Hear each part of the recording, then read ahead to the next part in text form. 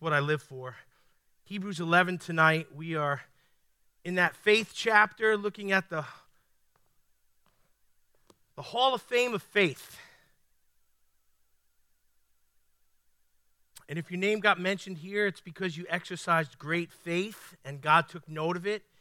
And he wanted the people of God to know about it hundreds and thousands of years later. Hebrews 11, I'm going to read to you verses 5 and 6. And then we're going to just jump in and talk about Enoch tonight. Not many verses in the Bible about him, but a very significant character that we are going to see again. So, Father, we thank you for the word. We thank you for Hebrews. We thank you that a new year is approaching. Although we don't put our hope in the calendar, we put our hope in you, Lord God. And so as we study the word of God and we look at the Hall of Fame of faith, I pray that you would reveal to us the attributes and the actions of these people that lived in front of you in a way that caught your attention and caused you to celebrate their faith and to make their faith a reminder to all of us that we need to develop our faith. So thanks for the word tonight, Lord God. Holy Spirit, open it up to us, drive it deep into our hearts, and allow us to walk it out in our daily living. And the church said, amen. Hebrews 11, 5 through 6. By faith, Enoch was taken up so that he would not see death. And he was not found because God took him up. For before he was taken up, he was attested to have been pleasing to God. And that's all Hebrews says about Enoch. The next verse here, by the grace of God, God willing, we're going to get to next week, but it's kind of the undergirding of Enoch's one verse. It says, and without faith, it's impossible to please him. For the one who comes to God must believe that he exists and that he proves to be one who rewards those who seek him.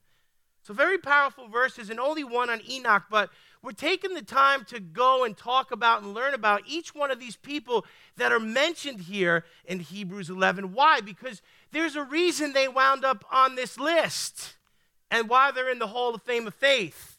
And we should know what it is because God put it in there so we could learn something from them, amen? Everything in Scripture is here for us. Everything from the Old Testament is here for us to teach us, types and shadows, warnings, lessons, something for us to learn. So we've been taking a closer look at everyone who's in the Hall of Fame of Faith, and this time we're going to talk about Enoch. Now, everyone mentioned here is here not because they, were God's favorite or they lived the longest. No, they're here because of their faith. And God noticed something about their faith that pleased him.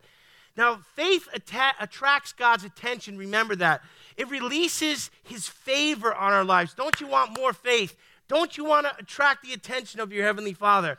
Not that he's not intimately aware of all of us. He knows the numbers of hair on our head. As we get older, that gets easier for him. So, but God, we can do things that catch the Father's attention and please him and bring pleasure to him. If you have children, when your children do and say the right things with the right heart and they're just not pretending or trying to get something from you, boy, is that pleasing to you as a parent. To see them just have a good heart, a right heart, to do the right things. When we do those things, when we have the right heart, we attract the attention of God.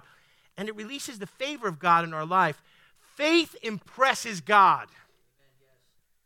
All of us need more faith, and we should be aware of where we're producing it and where we're not producing it. There's some areas in our lives where we're moving in great faith and it's pleasing to God. There's other areas where we don't have faith, and maybe there's fear in place of it. And in this area, I'm a mighty man of God in faith. In this area, I'm scared. So we need to know where we're producing faith and where we're not. That takes some introspection in the presence of God. It takes the heart of David that says, Lord, search me. Check me out, God. What's going right in here? What's going wrong in here? So some of that is important for us. But we need to know where we have faith and where we don't. Let's consider the second member of the Hall of Fame of Faith, and that's Enoch. Enoch is a very interesting Old Testament character. I enjoyed studying him. I'm going to show you some things about him. There's not much scripture that talks about him, but yet he's a very special person in Scripture, and there are a lot of noteworthy things about him. I'm going to cover a few of them. Number one, Enoch was Adam's great-great-great-grandson. So not too far removed from Adam in the early generations here. Enoch lived before the flood took place, the Noahic flood, and he was Adam's great-great-great-grandson. Enoch was also the great-grandfather of Noah. So, 2 generations removed from Noah there. And we're going to see that the flood that comes in Noah's time had some bearing on the way God treated Enoch. Enoch himself lived 365 years on the earth, and he fathered many children. 365 years, a year for every day of the year. I find that kind of interesting. And especially when we see what God does with him, it's an interesting study. Enoch's son was Methuselah, and Methuselah was the longest living person in the Bible, 969 years. Who would like to live that long? Not me. I want to go see Jesus, amen. 969 years, Pastor Mike, amen. He's the world champ for living. God bless Methuselah. Methuselah eventually went to be with God. It took a long time, but he's there now. Enoch lived a holy, faith-filled life, and he was so pleasing to God that God did not allow him to taste death, but he took him right up into heaven. We're going to see there are some implications of the way God took him up. There are some implications of what it speaks to us, and there's some typology involved with it that suggests some things to us. And he's one of 2 people in the entire Bible that did not experience death. See, everyone born of a woman lives and then dies. You and I can expect to live and then die, amen? But God broke the rules here a little bit and didn't allow this guy to taste death. Now, you're going to see he didn't do it just randomly, but there's a method to it. It's not madness. It is all in God's order. The only other person to live and to be born of a woman and to not taste death is Elijah, the prophet. Elijah was translated.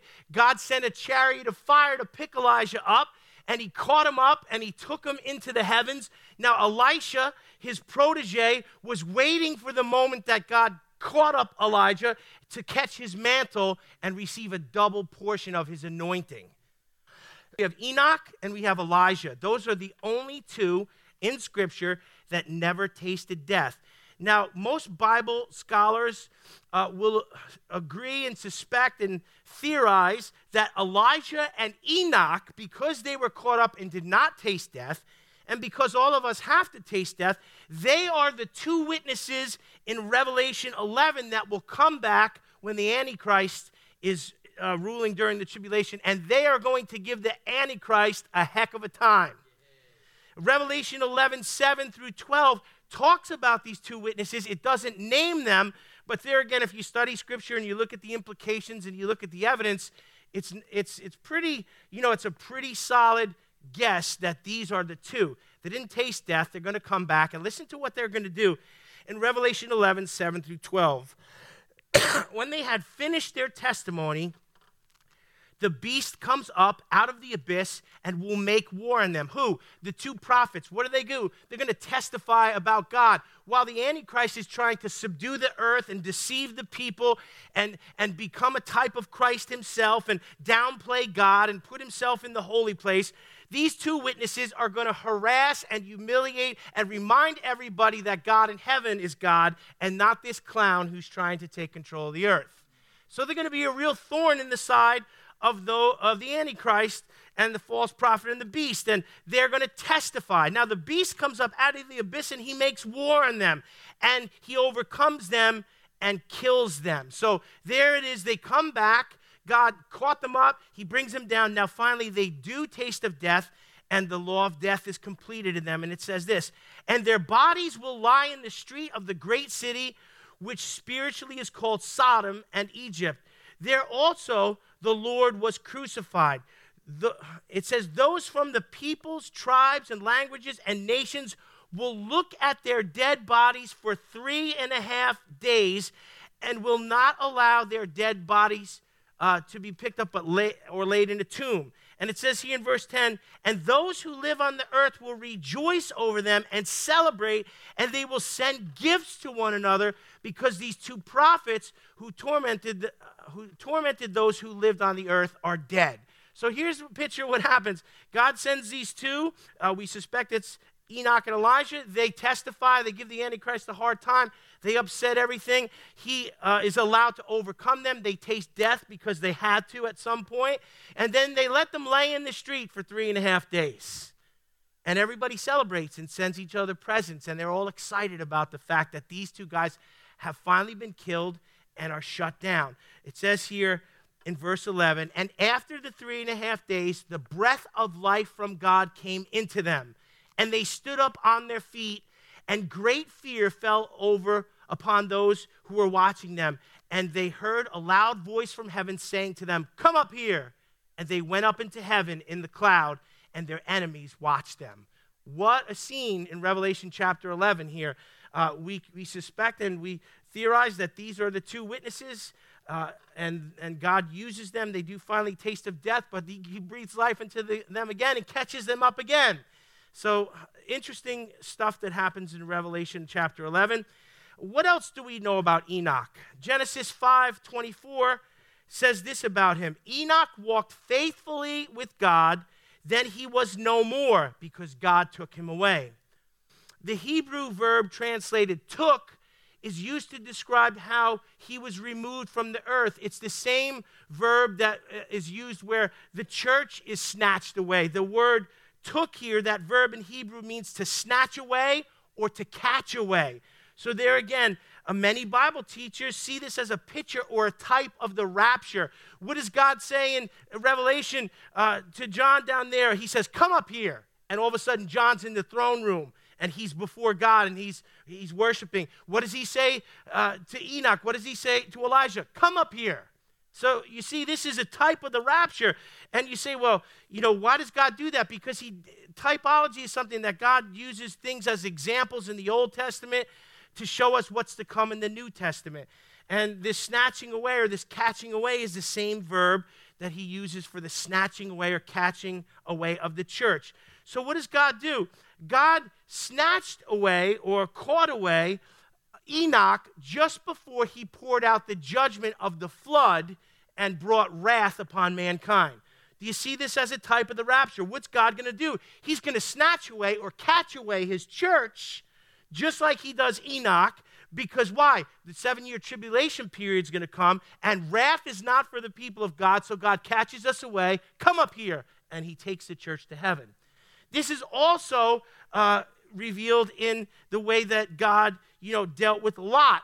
When the judgment was about to come, what did he do? He snatched Lot up. Literally, the angels had to pull him out of Sodom and Gomorrah there before the judgment fell. So there are many typologies of the catching away of God's people before the wrath of God is poured out on the wicked. And I hope you're getting a picture of this. You might think that that's, deep theology, but it's really not. It's just basic Bible, that we need to learn what God did and why he did these things to give us a picture of what is to come. Now, what was it about Enoch that allowed him to stand out in the sight of God among all the millions and millions of people that lived in that time before the flood? Out of all these people, God noticed Enoch.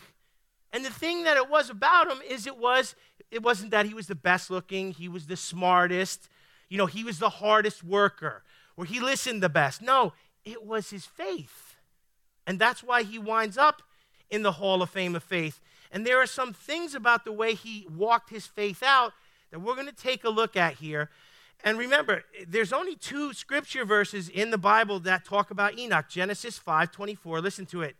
Enoch walked faithfully with God. Okay. Hebrews 11:5 tells us Enoch was pleasing to God.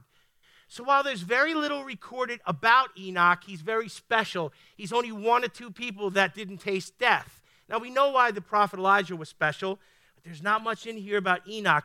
Even though it's only 2 little verses and they're small, there's 3 solid principles in here that I want you to catch tonight. The first principle is this: God honors those who walk with him. What was special about Enoch? He walked with God.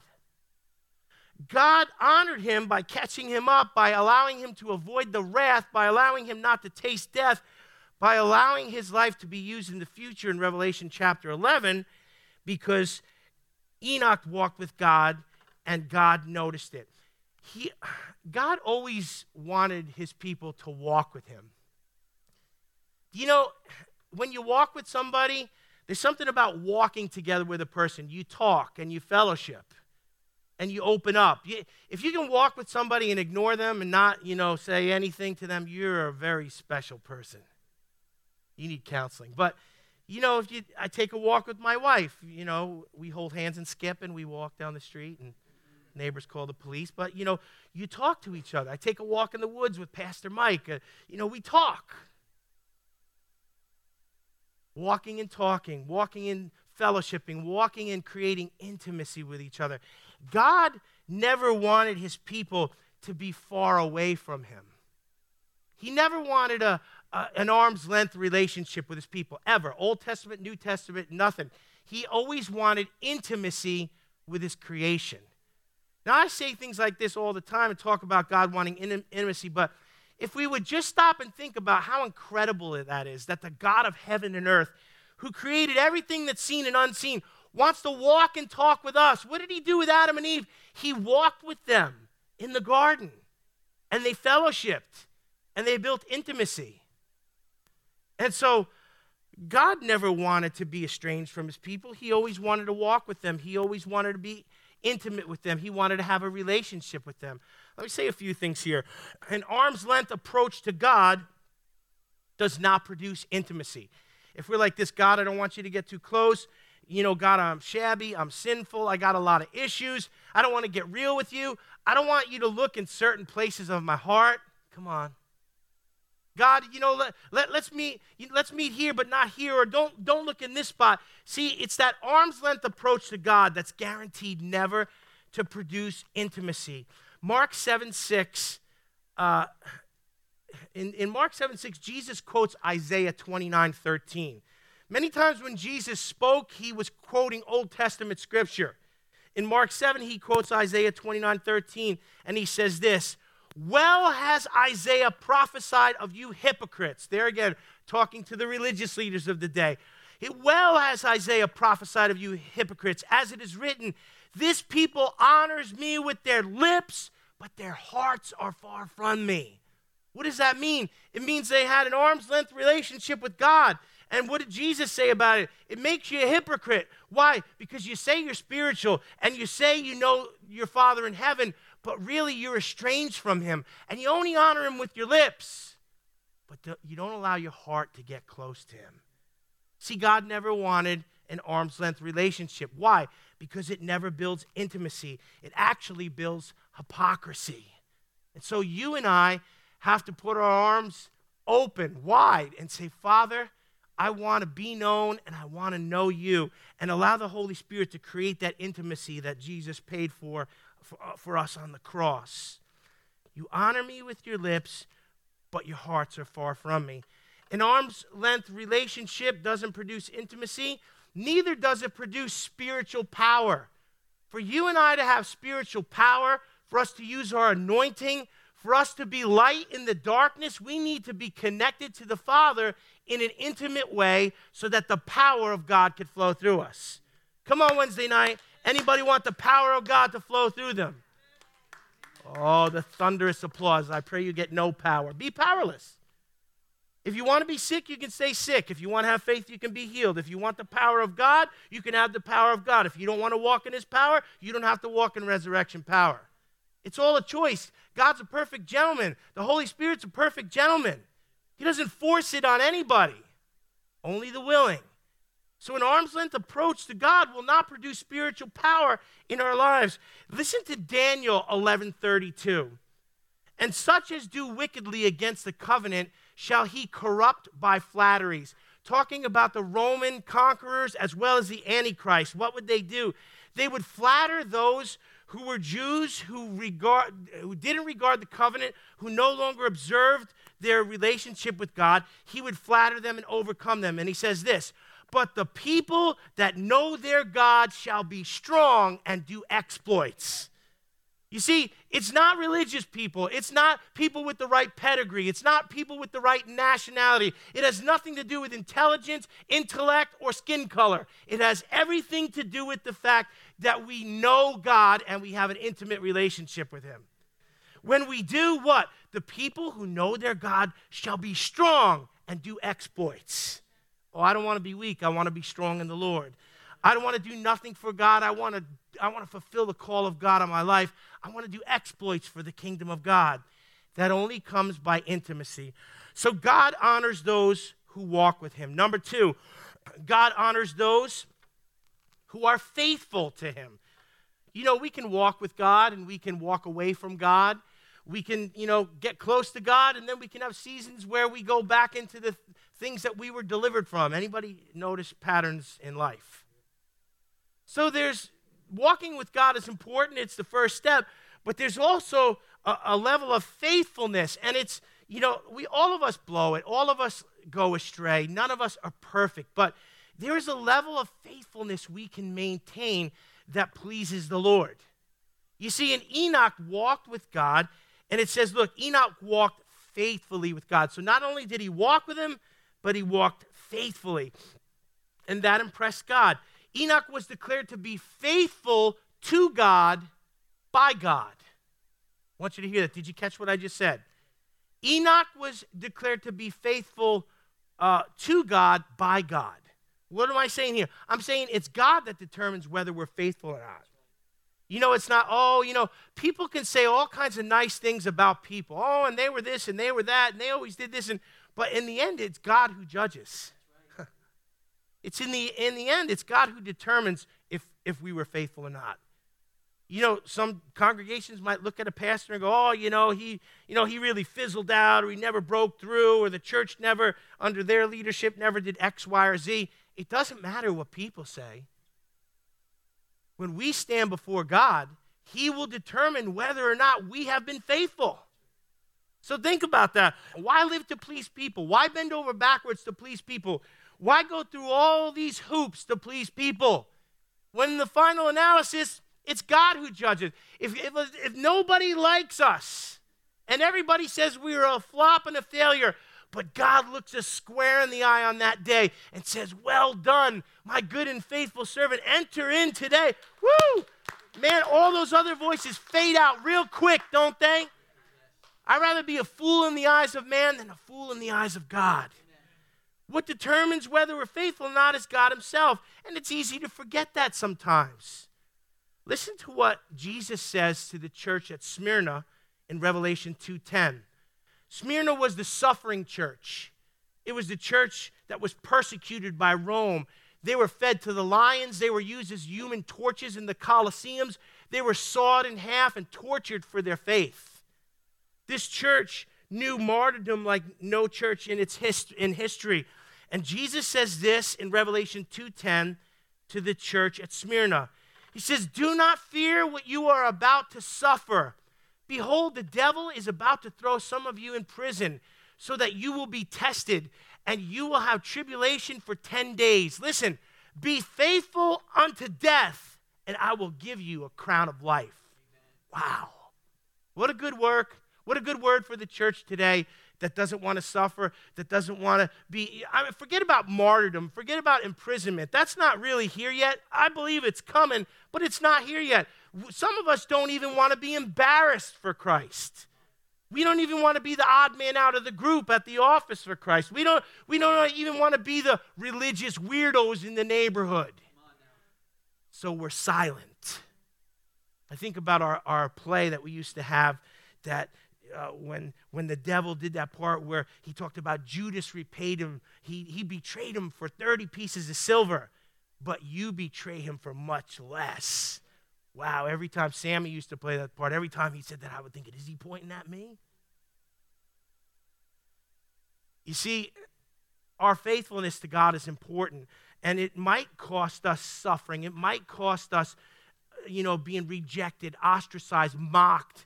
It might even cost us death. Be faithful unto death. Jesus didn't say, I'm sending a team to rescue you. Don't worry, hang in there. We got a team of lawyers coming. They're going to get you out. Come on Wednesday night. No, he said, be faithful unto death. You're going to suffer. Oh, Jesus, is there a plan B? In fact, Jesus understands that because he said to the Father, if this cup can pass from me. What was he saying? Is there a plan B? Nevertheless, your will be done. So we have to follow his example and embrace whatever suffering that we are called to endure. What an honor it is to suffer for the gospel, to suffer for Jesus. Being faithful to him means everything. Now, there's casual, convenient faithfulness, and there's faithfulness unto death. Can we just be honest?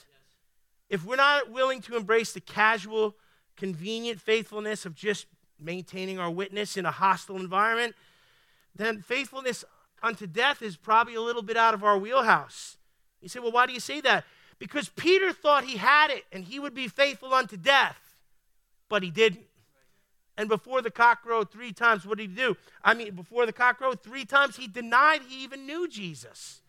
You see, Peter thought he had it. Oh, I'll be faithful. I'll go with you. It doesn't matter. I'll be with you until the end, Jesus. I'm willing to give up my life. And Jesus knew that he wasn't ready.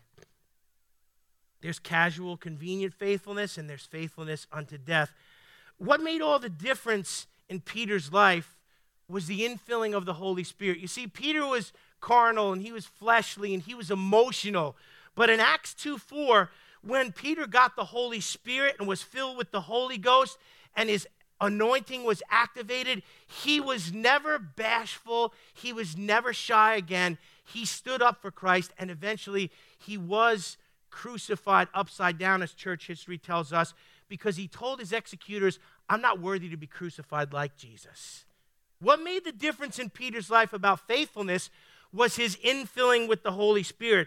Acts 2:4 talks about them in the upper room, and you know the story about the Holy Spirit coming down like cloven tongues of fire, and they were all filled with the Holy Spirit and began to speak in other tongues.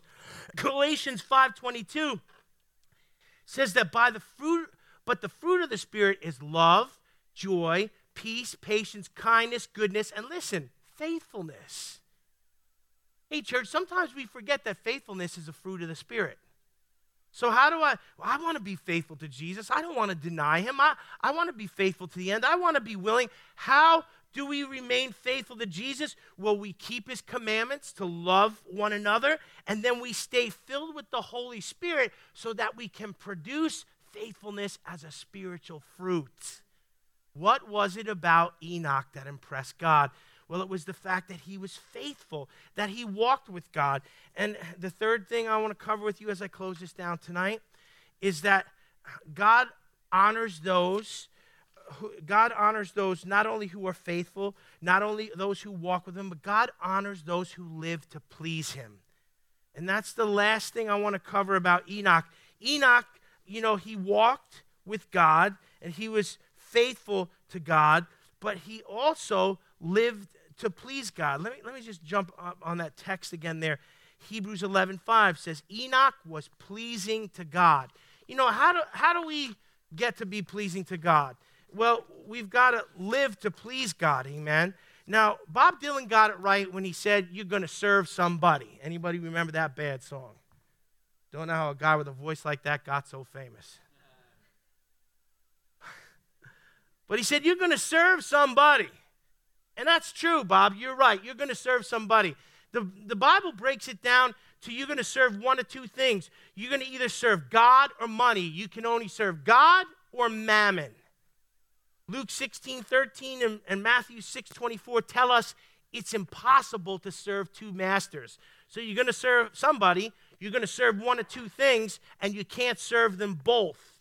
The bottom line is this: I'm either living to please God or I'm living to please myself. And if I'm living to please myself, it's not self that's my God, it's money. Because money is the thing that we use to acquire all the things to pamper ourselves, to pleasure ourselves, to, thrill ourselves. Hello? It takes money. So you can either serve God or money, but you can't serve both. And the thing is, God honors those who live to please him. So we have to put the idols down and push them away and make God number one in our heart. Living to please God and God alone is the hardest thing any of us will ever do. And if you think it's easy, you don't get it. Because let me tell you something, now I can please God a little bit and still please myself a little bit, but I'm not completely sold out to him. And that's what most of us struggle with. The pleasures of this world, the comforts of this world, that kind of pamper us and get us lazy, spiritually lazy, so we don't even fulfill the call of God in our lives. We'll drag ourselves to church once in a while, we'll crack the Bible once in a while, but it's not a sold-out life. See, God honors those who are sold out, who live to please him. And, if you think that's easy, it's not easy, and it's the hardest thing we'll ever do, because here's why. It requires the death of self. If I'm going to please God and God alone, I've got to die. Why? Because I can't serve two masters. I can't please myself and please God. Come on, Wednesday night. It's almost over. Hang in there. But it requires the death of self. It requires me to carry my cross. It requires the consistent discipline of discipleship. See, to be a disciple, we've got to embrace discipline. If we embrace discipline, we'll carry our cross. If we'll carry our cross, we'll crucify self, and then it'll leave us free to live only for him. Am I there yet? Are you there yet? I'm not there yet.